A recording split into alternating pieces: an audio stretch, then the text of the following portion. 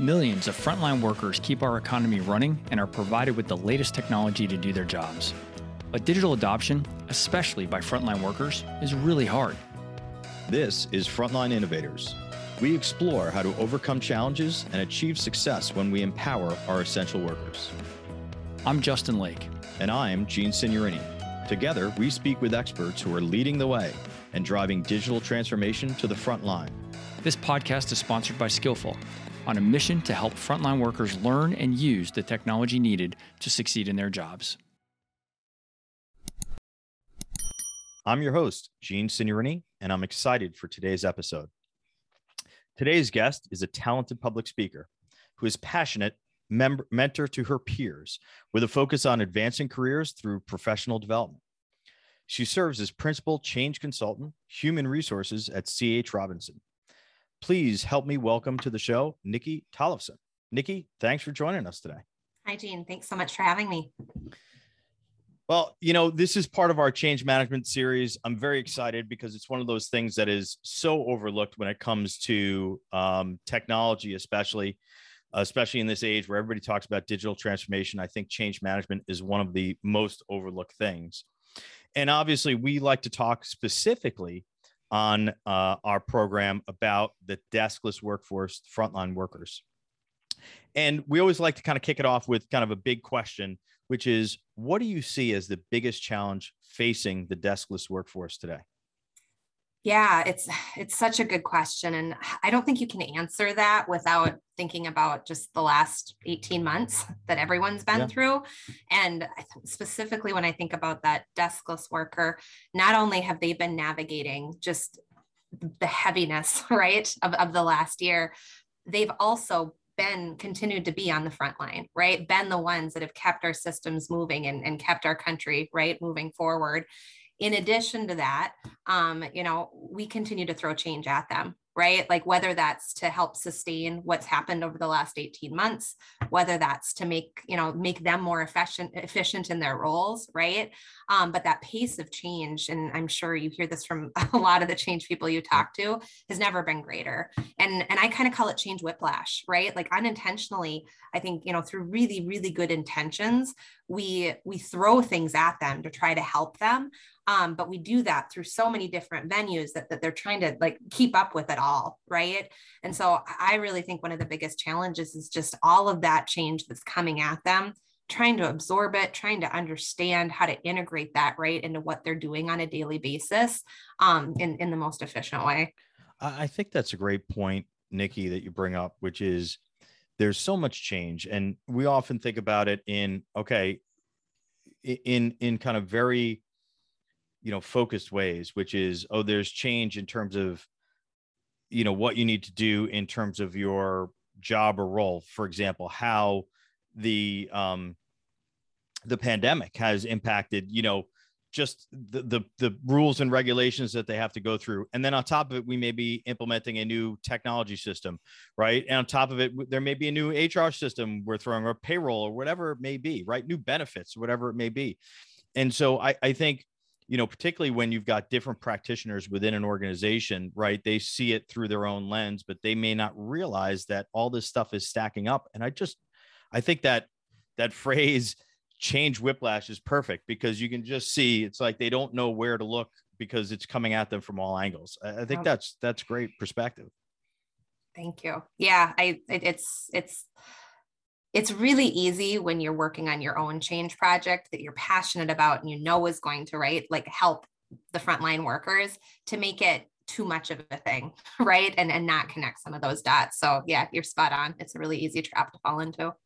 So let's talk a little bit about, I know there's probably some of our listeners and viewers are probably not that familiar with C.H. Robinson. I'd love to kind of learn a little bit more about the company, but more specifically your role within the company as a change management practitioner. Yeah. So C.H. Robinson is based in Eden Prairie, Minnesota, which is in the Minneapolis-St. Paul area.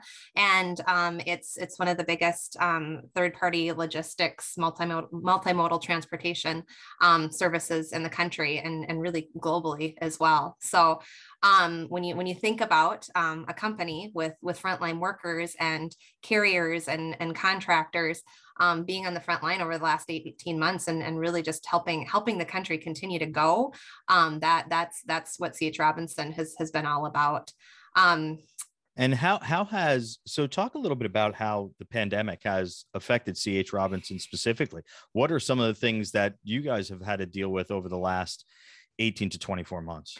Yeah, I mean, I can speak specifically to just, what that's meant from a change perspective, right? In terms of how I think about it in my role.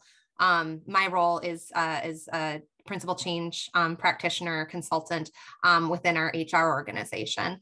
And really how we've thought, how I've thought about it differently, specifically over the last year within the pandemic is really going back to what we were saying, right? Like, our employees, whether they sit at a desk or they're on that front line, they're that deskless worker, have more going on than they've ever had going on before.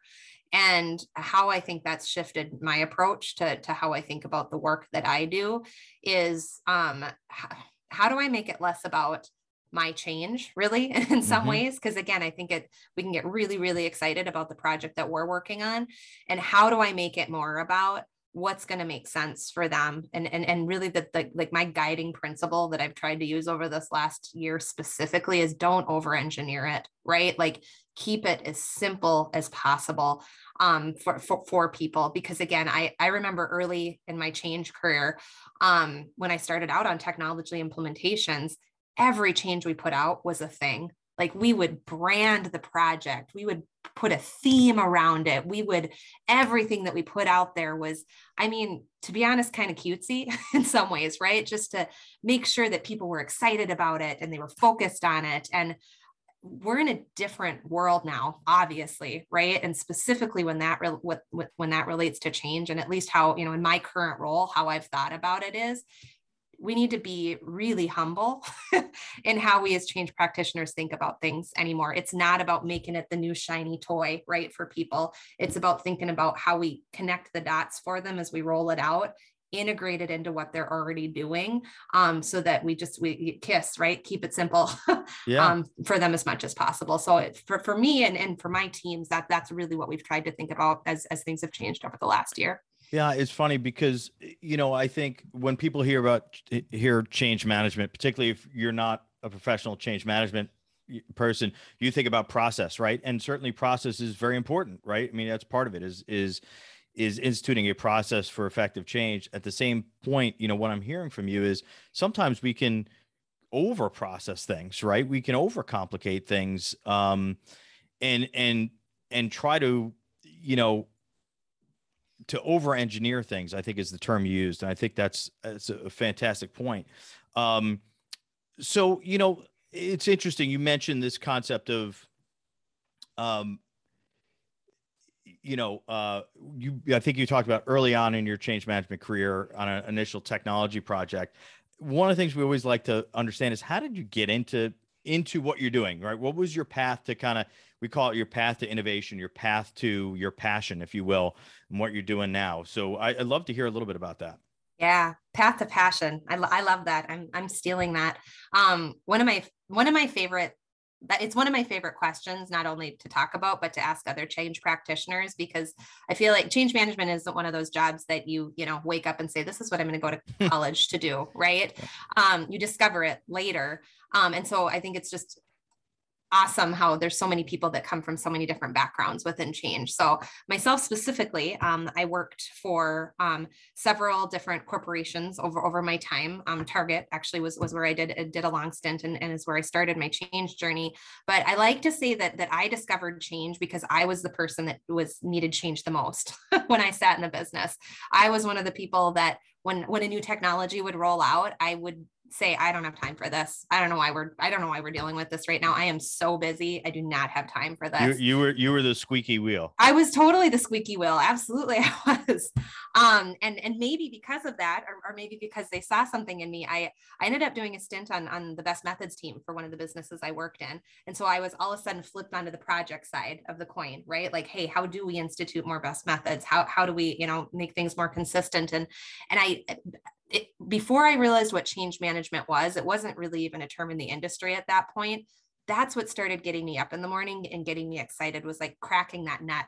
I liked to say at that point, like, how do we get people ready for it? And we all, a lot of times we say, get them excited for it. Yeah, sure. Maybe we'll get them excited for it, but like, yeah, who's going to be excited for that new finance system that you just described? Oh, yeah, exactly. So it's more just, how do we get them ready, right? How do we help them understand the why behind it? And so went through a few different roles, and really was gravitating more to project management because of that, because I knew I could dabble in that. And once I finally got my story together, though, in terms of like, what do I want to do next? I was always after the next right role. But once my story was just around less about what role do I want to go to next, and what kind of work and experiences do I want to be having? And then I started talking about the people side of it, right? Like, I love getting people ready when these things happen. I love understanding how it's going to impact them. And finally somebody said to me, I think that's a job now. And so that's ultimately how I came to change. Yeah. And how long you've been with C.H. Robinson now? I've been with C.H. Robinson just over a year, actually. Okay. So have been really lucky to do change in a lot of different capacities. So do it for, again, several corporations.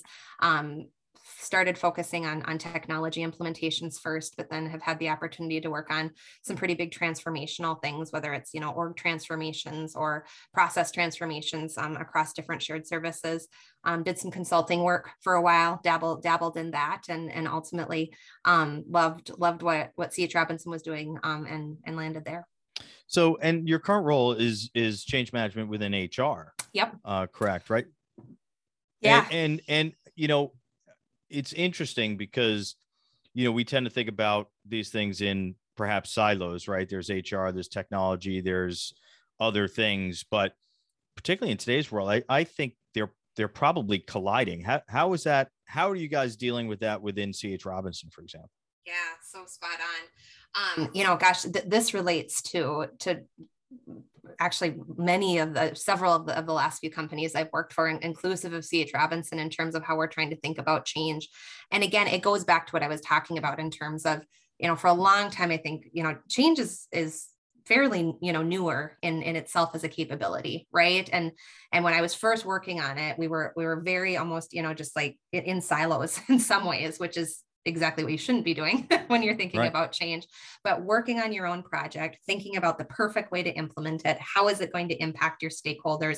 How do we communicate to those stakeholders? And again, as the pace of change speeds up and as people's lives get more busy and more complicated, what we've started to realize is that we need to take this step back and think about how, inclusive of, for me right now, across all of HR, as an example, right, our changes are impacting end users and how we bring that together. But we've really also tried to think about just even in broader shared services, right, as our finance partners are rolling things out, as our technology partners are rolling things out. How do we connect the dots across all of those things, right? So that, again, we avoid some of that maybe change whiplash that I was talking about when we think about our business units that are just churning and burning and getting the job done, right, day after day. How do we bring together the changes that we across the shared services are planning to implement, how those, work together, complement each other, how we maybe sequence them in a smarter way, right? So that we are thinking about that person in the seat or on the front line and making it, easier for them to connect the dots. Well, and it also seems that anything you touch today, for example, has a technology bent to it. Right. So if you're doing something that's HR related, if you're doing something that is organizational related, right, some sort of reorganization, restructuring, there's going to be technology change involved in that as well. Absolutely. Yeah. It's, in many of the programs and projects I've worked on over the last few years, we look at it through kind of a few different lenses, right? And we call on some of my teams, we called it the three-legged stool, if you will, with it's, people, HR being one of them, right? Technology and the technologies that are getting implemented to help make people's lives easier is one of them. Finance, space, right? That side of the shared service is another one. And we kind of talk about, right? Like if one of those stools falls down or breaks, the whole stool comes down, right? So when you relate that to what you're talking about in terms of technology implementations, right? Like, a director I work with right now really wisely says, right? Like technology isn't necessarily the solution to the problem, right? It's the impetus to the solution. And if we as technology just go out there and push that solution out, right? Even if we have a great change plan around it, if we're not looking across all three of those pillars, as we call them, or those legs of the stool, to understand, right? What's that going to mean for how people behave differently? Or, how are they going to need to work differently around that technology, right? Like if we don't have those conversations and think about that across those three shared services, and then kind of harness that power, right? That power of thinking to how we actually communicate that to the end user, we're not going to be as successful as we can be, right? Rolling some of that stuff out. Yeah. And this is definitely something I'd like to come back and touch on a little bit, which is, you mentioned so many different things right there that are involved in the change management process. I've just been going through this myself in my day job. I'm vice president of product strategy and marketing at Skillful. And we've just been instituting a new change management process for our product, the Skillful platform. Right. And you recognize how many different areas that it touches upon, right? Whether there's the communication aspects of it, there's training aspects of it, right? There's, customer success aspects of it. There's all sorts of things depending on what you're doing. So it's very interesting. So you're in, C.H. Robinson is in the Minneapolis area, you mentioned, and that's where you reside as well, correct? It is. Yeah. Yep. I've been here since college. So been in Minneapolis longer than I'll admit, based on how long it's been since I graduated college. And yeah, live here with my husband and kiddos. I won't ask you that question. I know it's always sensitive, but you did go to North Dakota State University. So you're not originally from Minnesota, correct? I am a proud Midwest girl. Yes. Grew up in Southwest North Dakota, about as Southwest as you can get. So I'll let you guys look that up on the map.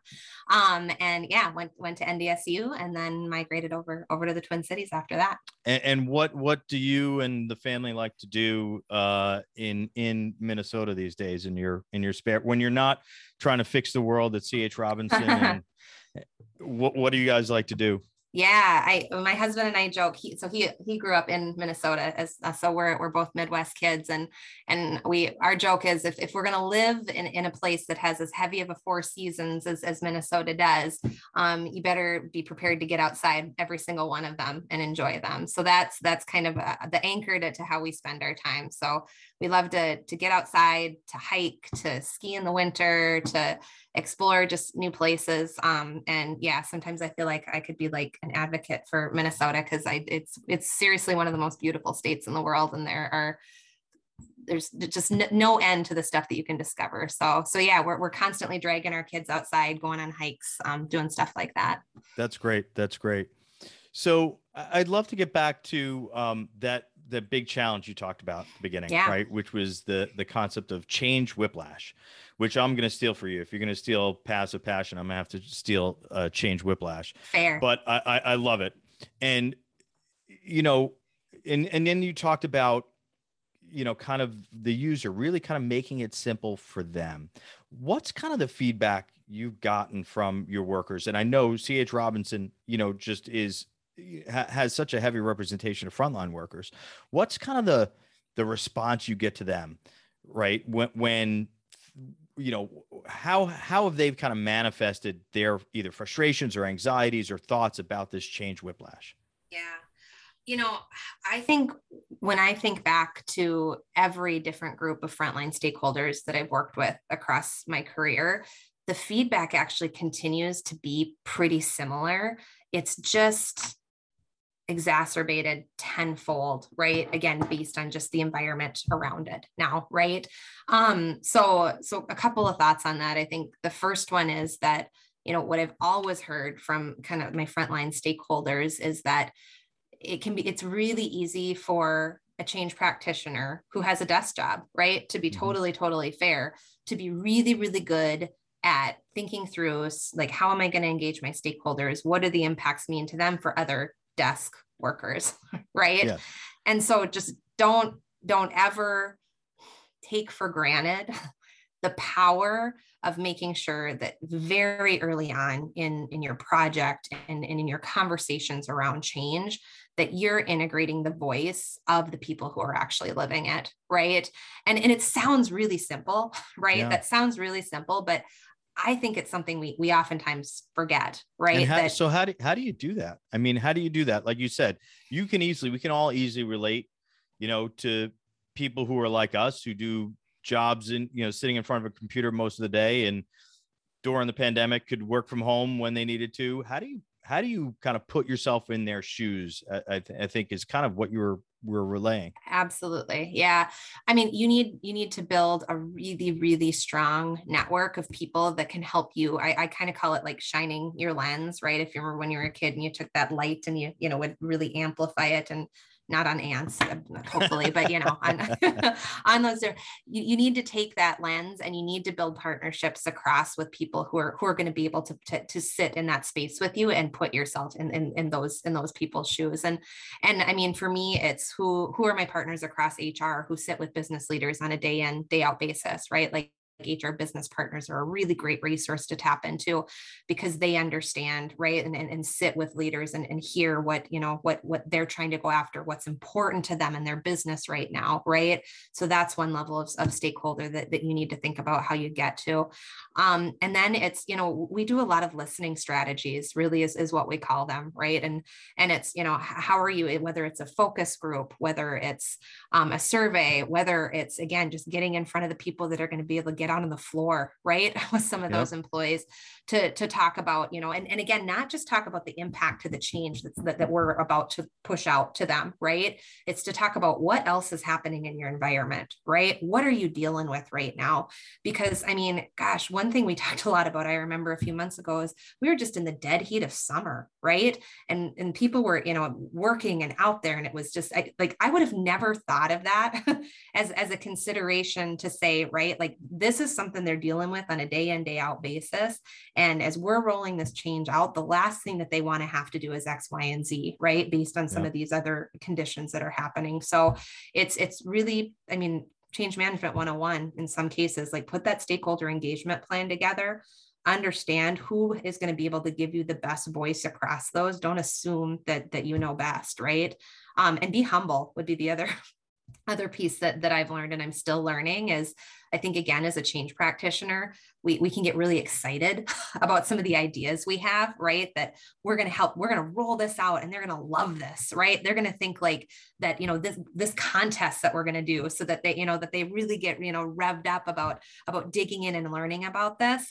That is going to fall flat because, again, of all the other things that they have going on, right? And they don't have time to focus on that. So really strong stakeholder management, strong partnerships with the people that either are living it or are hearing about it and know what they're living.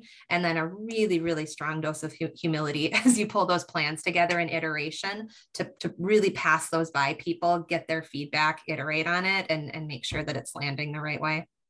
Now, you mentioned earlier too, this, to keep it simple, right? And not over engineer things. However, I imagine like any practitioner, change management professional, you've kind of got a playbook that you kind of rely on, or a process that, that you try to look through to help with your consistency. Can you talk a little bit about that? What are kind of the best practices, if you will, right? In terms of and I'm sure every single initiative is different. Every project's different, but kind of what are the typical, okay, here are the things that we need to make sure we're covering as we kind of go through and build a plan for this particular initiative? Yeah.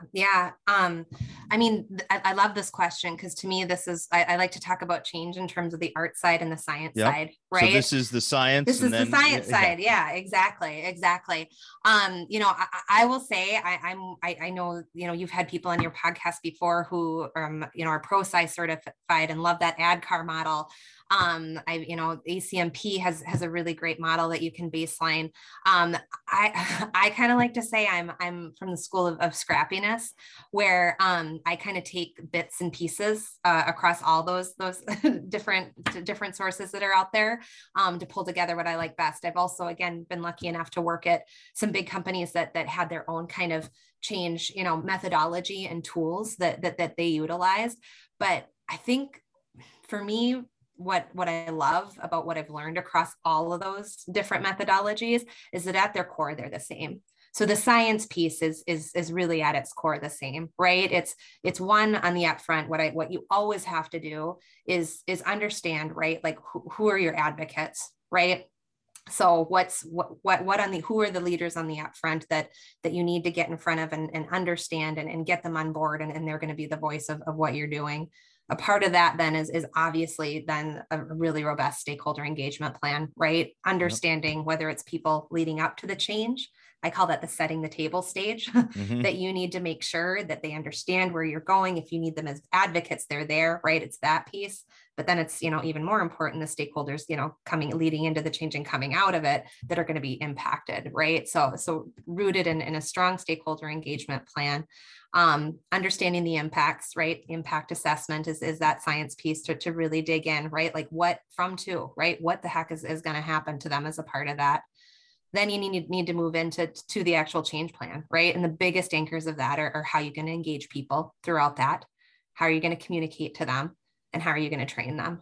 Right. Yep. So it's really nailing those down. So I guess if I would distill it down to at least for me, the simplest of terms, and again, there's so much good stuff out there around, how you do that stuff and the tools that you use behind the scenes, but those are the non-negotiables to be. Now, then you have the art that sits around all of that. And that's my favorite part about change, right? Like, I really feel like when people talk to me about what makes a good change practitioner, you can teach them the tools, right? You can teach them the science part of it, but the art side of it is you need to be curious, right? About just what makes people tick. And I feel like you need to be someone who just kind of really thrives behind the scenes, right? That is just there to poke and prod and guide and lead, right? Whether that's the leaders that are on the front line of it, whether it's, again, the people that are going to have to experience the change, the project team in some ways, right? Like how you bring them together, the change person's never going to be on the forefront, like delivering the messages and like speaking at the trainings or, doing any of that. Like you're really behind the scenes, like helping make that happen in the right way. So you have to be passionate about that side of it too. Well, you're clearly passionate about the entire process, but I can certainly hear the inflection in your voice go up when you're talking about the art side of it. Are there any stories you can share, like examples from your past about something that, was you kind of a creative way you kind of work through a change management process? Oh my gosh. Yeah, that's a really, really good question. I would say, a really good example that I can pull is, well, first I'll start with a learning, I guess, if you'll allow me. Yeah. So I remember I hit a certain point in my career where, again, I was earlier on in change. Again, I didn't have 15 projects under my belt. And I remember very specifically going in to some, big leader stakeholders and having to, talk them through. It was a point in the project where we were going to say, hey, here is who's going to be impacted by this, right? And this is, this is how they're going to have to behave differently. And this is what we think we should do, right? And I leaned so heavily on the tools, right, that we use as a part of that, and the terminology, right, that we use as change practitioners as a part of that. So I went in spitballing, impact assessment and stakeholder engagement and all those buzzwords. And I was so excited because we had nailed pulling that data together and that information, and it landed flat. And again, you can tell I get excited when I talk about change, but most business leaders why aren't you as excited as I am? Yeah. Exactly. And so for me, and again, I don't think this any of your listeners are going to say, oh, this is like the most creative idea ever, but that moment was a key moment for me and a key learning for me as a change practitioner, because I shifted my mindset of anytime I'm going in front of anyone outside of my project team, and in many cases, my project team included, but especially business leadership, it is not about speaking to the science side of the change. It's about speaking to the outcome side of the change. It's about speaking to, right. And again, that's stakeholder management 101 that was just, I needed to learn at that point, was that flip of mindset and that flip of phrase to, this is what you're going to get out of it, right? Like, this is what your teams are going to get out of it. This is what it means to you, as a business person. That's what you have to nail. That needs to be the wrapper when you go to market, right? In essence, all the other stuff, there's a ton of work that happens behind the scenes to get there, that science piece of it.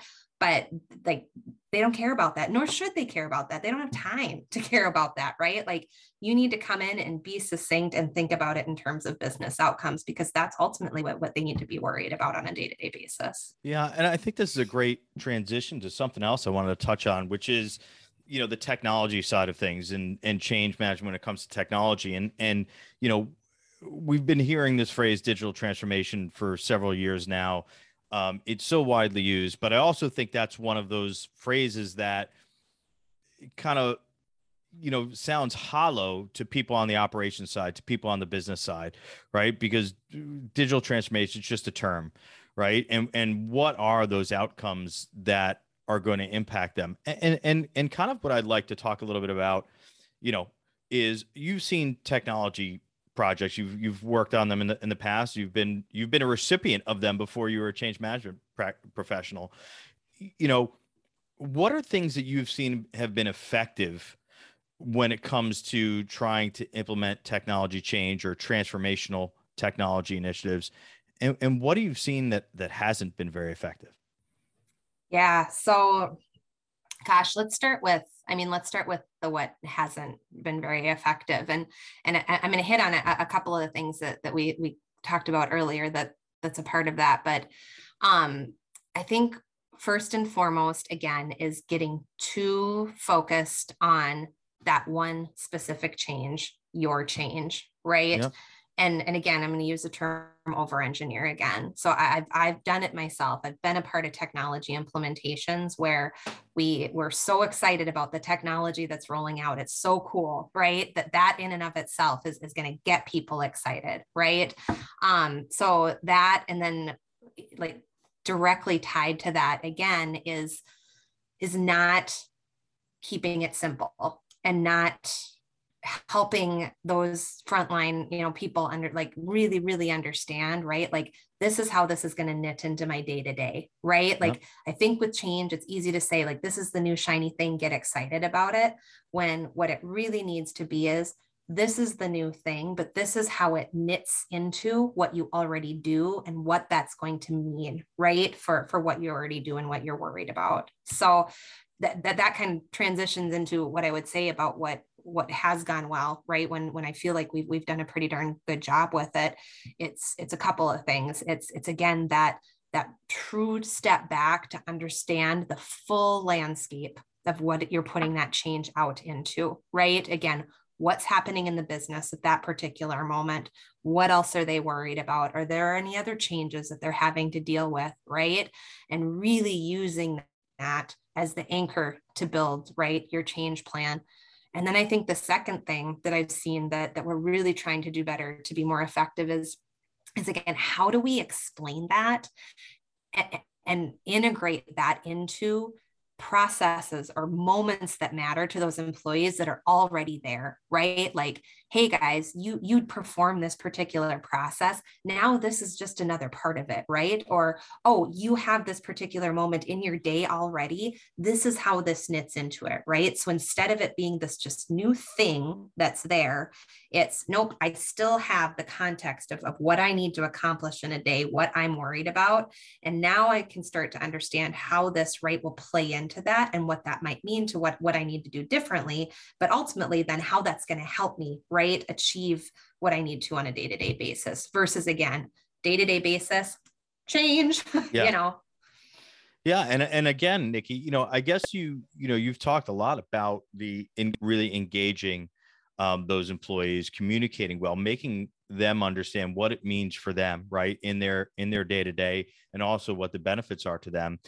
And you can go through that whole part of it and be successful. But there's also the part of, okay, how do you get users to adopt, right? Whether it's a new technology or a new process. So talk a little bit about that. How do we ensure adoption, right, for users when we're introducing anything new, any new technology, any new process? Yeah. What's your experience with that? Gosh, that's $1 million question, isn't it? If we did that perfectly every time and could tell a business leader, I am going to ensure you 100% adoption by X moment, man, we'd be on a different podcast there, Gene. But I would say how we do that as effectively as we possibly can is a couple of things. Again, and I've covered some of these already, so I won't belabor those points, but it's again, getting putting yourself in the shoes, right, of those frontline employees, not assuming, right, that we know best around how they're going to absorb it, how they're going to learn it. So that's where I always start. The second piece then is iteration, right? I very specifically remember the first couple of change projects that I worked on where go live would happen, right? We roll it out. The project team has a big celebration, right? Go live. And then most of the project team disbands, right? Yeah. And then all of a sudden, 2-3 months later, you've got business leaders saying, this is not working. And they're pulling a new project team together. They're having lots of tough conversations about why it's not working, right? So that iteration piece, it has a lot that sits underneath it, right? One, it's making sure that you're starting that change process early enough where you can have those feedback moments, those listening moments, and adjust and change and shift and not be afraid to do that, right? Because the first plan we put together is I've never been in a project where the first change plan I put together was the perfect change plan. And I will have never said in my career that we implemented the perfect change plan, right? So we iterated on it leading up to rollout. And then we put a process in place so we could stay there post rollout, right? And understand how is it really hitting? What are the challenges we're still seeing, right? And how do we continue then to follow up and make sure that we're driving that adoption as much as we possibly can. And so to me, it sounds like it needs to be part of a continuous process versus kind of a project mentality. On. Yeah. And we see that a lot, or I'm interested to see, we see that a lot in training, right? Which is companies think of training as one and done, particularly in a change process where it's like, okay, we got them trained. We're good. Sure. They're ready. Yep. It's like, it's like the circus rolls into town and then they roll out and what's left behind in their wake. Right. Yep. Yeah, absolutely. And I love that you said that, Gene, in terms of how do you think about it as less of a project in some ways. Right. And that is certainly something that I think is important is figuring out, right? They might not have budget, right, to keep really frankly, right, to keep a project team around forever. So where does that evolution live then, right? Is it in one of the shared service COEs because it's integrated as a part of a process, right, that they can continue to touch and keep their fingers on the pulse of? Do you need to find a way to embed that into the business, right, whether that's through some of your super users or different creative ways that way? But you're absolutely right, the sustainment of that evolution of how is it going, what do we need to shift and change, that has to be baked in somewhere. Yeah. I have a question for you on technology, flipping it around a little bit, not about implementing technology or managing change for technology projects, but are you using any technology in your change management process? Are you using technology as an enabler, for example, to communicate, to engage with users, things of that nature? Yeah, I mean, across my career and currently too, yeah, again, especially this last year, we've had to get a lot more creative with that, right? I would say, nothing super specific comes to mind, but what we do always do what we do always do is we take a moment as we're thinking about how are we going to get the messages out there? How are we going to have the conversations, right? Like, again, it's you do your impact assessment with your stakeholders in the upfront to understand, how is this change going to impact them? You need to do a similar exercise once you're talking about how you're actually going to get the messages or get the training to them, right? And then it's like shining that lens similarly, right? Like, again, it's super easy on the desk front in some ways to say, well, we'll get them on a Teams call, right? We've got Teams now. This is amazing. They can ask questions, this, and that. That is not the same. That's not going to work for most of our, for our frontline workers. So again, it's taking the solution and then understanding, right, what's the best way to get that out there. Yeah. And that was going to be one of my other questions is what's that difference between your, quote unquote desk, knowledge worker who sits in front of a computer all the time and your frontline worker who doesn't have that luxury. How have you guys tried to tackle that particular challenge? Yeah. I mean, it's conversations with the people that know and understand what those frontline workers are doing on a day-to-day basis. And it's brainstorming with them. It's trying to get creative on what's the best way to do this. And again, I feel like one of my ahas has been, it doesn't need to be the most shiny, impressive, whatever words I'm trying to go for there, like rollout strategy, right? Yeah. Like, honestly, in some cases, when, some of my HR business partners, again, who work with those groups on a day in, day out basis, they're like, just get them in a room together on their break and have this person talk to them. Because guess what? That's the influencer there. They're going to listen. They're going to understand. We don't need this, the poster on, and in some cases that's the way to do it, right? Like, let's get it up on the board. Let's get it up on the ticker. Let's do this. But a lot of those subject matter experts and those people that just, again, understand what people are going through right now have helped me take a step back and just say, like, sometimes it can be really simple too. And sometimes that's the best way to do it. Well, I'm sure they appreciate simple, because one of the things that we've discovered as well is, say you have to pull somebody, a frontline worker for training, it's a delivery driver or something like that, right?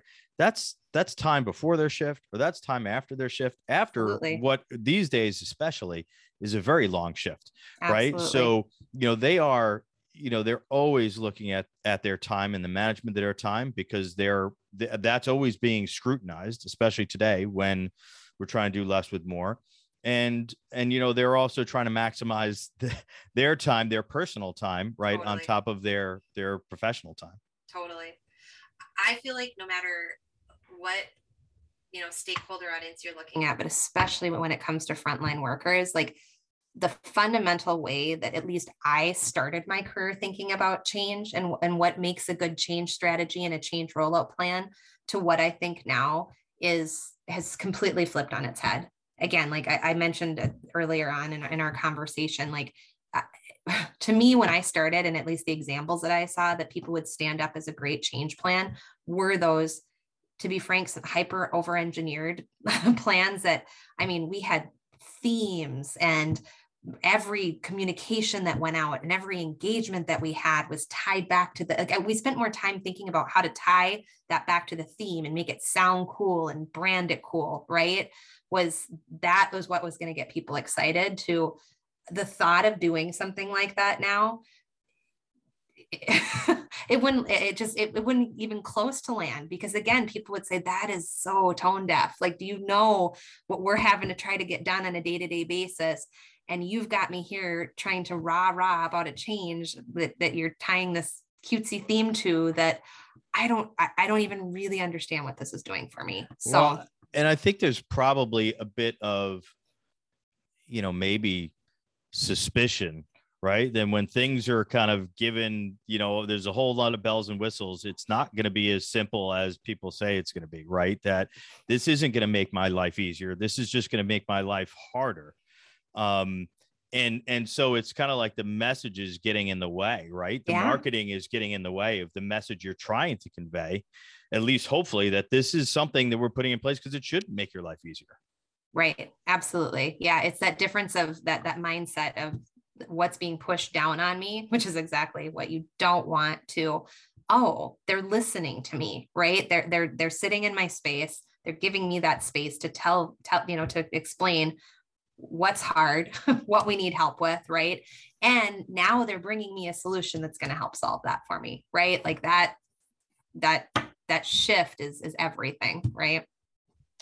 So, Nikki, I like to kind of close out typically these podcast episodes with a question. It's usually about working in technology, but I'm going to flip it to change management. And the second part of this question may be difficult for you. The first part is, what do you love about working in change management? And the second part is, what do you hate about it or not like so much, right? And it seems from what you've been talking about, it seems you're pretty passionate about it. So the list of what you love is probably very long, but if you could pick out one thing, what is it that you love about change management? Yeah. Oh, you're right. That is tough for me, but I would say if I distilled it down, the thing that I love the most is that, like, when I describe what I do to my friends and my family, like, I get to say, every day I'm thinking about people and how I hopefully help make their jobs, their lives a little bit easier. Like that. I love everything's wrapped around that. I would say all of the things, that it's different every day, that you get to, engage with so many different people, but ultimately I get to say that my job really is about people. And I love that. Yeah. What frustrates you? So I am a perfectionist, a little bit type A by nature. And so I think what I've had to learn and that what I just need to continue, like, and this is just a selfish personal thing, right? So what I need to just internalize and always remember and learn is that you never get change perfect. Right? Like there is, like, you just don't. There's always something you could have done differently, always something that, you could have thought about differently. And so for someone who just is kind of ticks in this way of perfection, maybe that's part of the reason I came to it. It's just good therapy for me that then I just always realize that it's okay for there to always be something that you can do better. But that's just the nature of change. And so I think it's really good for me. But there are moments where I do struggle with that, where I'm like, gosh, I really thought that was like almost perfect, and it's not. It's never going to be. Well, it keeps you motivated to move on to the next one, right? Absolutely. Yeah. Well, this has been a great conversation, Nikki. Where can people can, if they want to get in touch with you, what's the best way? LinkedIn? Yeah. Yep. Absolutely. LinkedIn. Yep. Search Nikki Tollefson, and there I am. Nikki Tollefson at CH Robinson. You'll find her. Are you a big tweeter? I am on the Twitter. Yeah. So, so Nikki Tollefson on Twitter. Yep. I'm not a huge poster. If I post about anything, transparently, it's about Peloton. That's another conversation for another day. Well, I saw you swigging out of your Peloton water bottle. The people listening couldn't see that, but I saw it. What's your Peloton handle? My Peloton handle is Minneapple Mama. And so if I'm being honest, if you really want to find me, that's where they're going to find it. They're going to find you. They're going to find you in the saddle. Yeah. In the saddle and on the tread, both. On the tread. Okay. Yeah. Well, that's great. Well, Nikki, I really want to thank you for joining us on this episode. It's been great insights. We can tell that you are absolutely passionate about what you do, and I'm thrilled that you could share that passion with our listeners. So thanks again.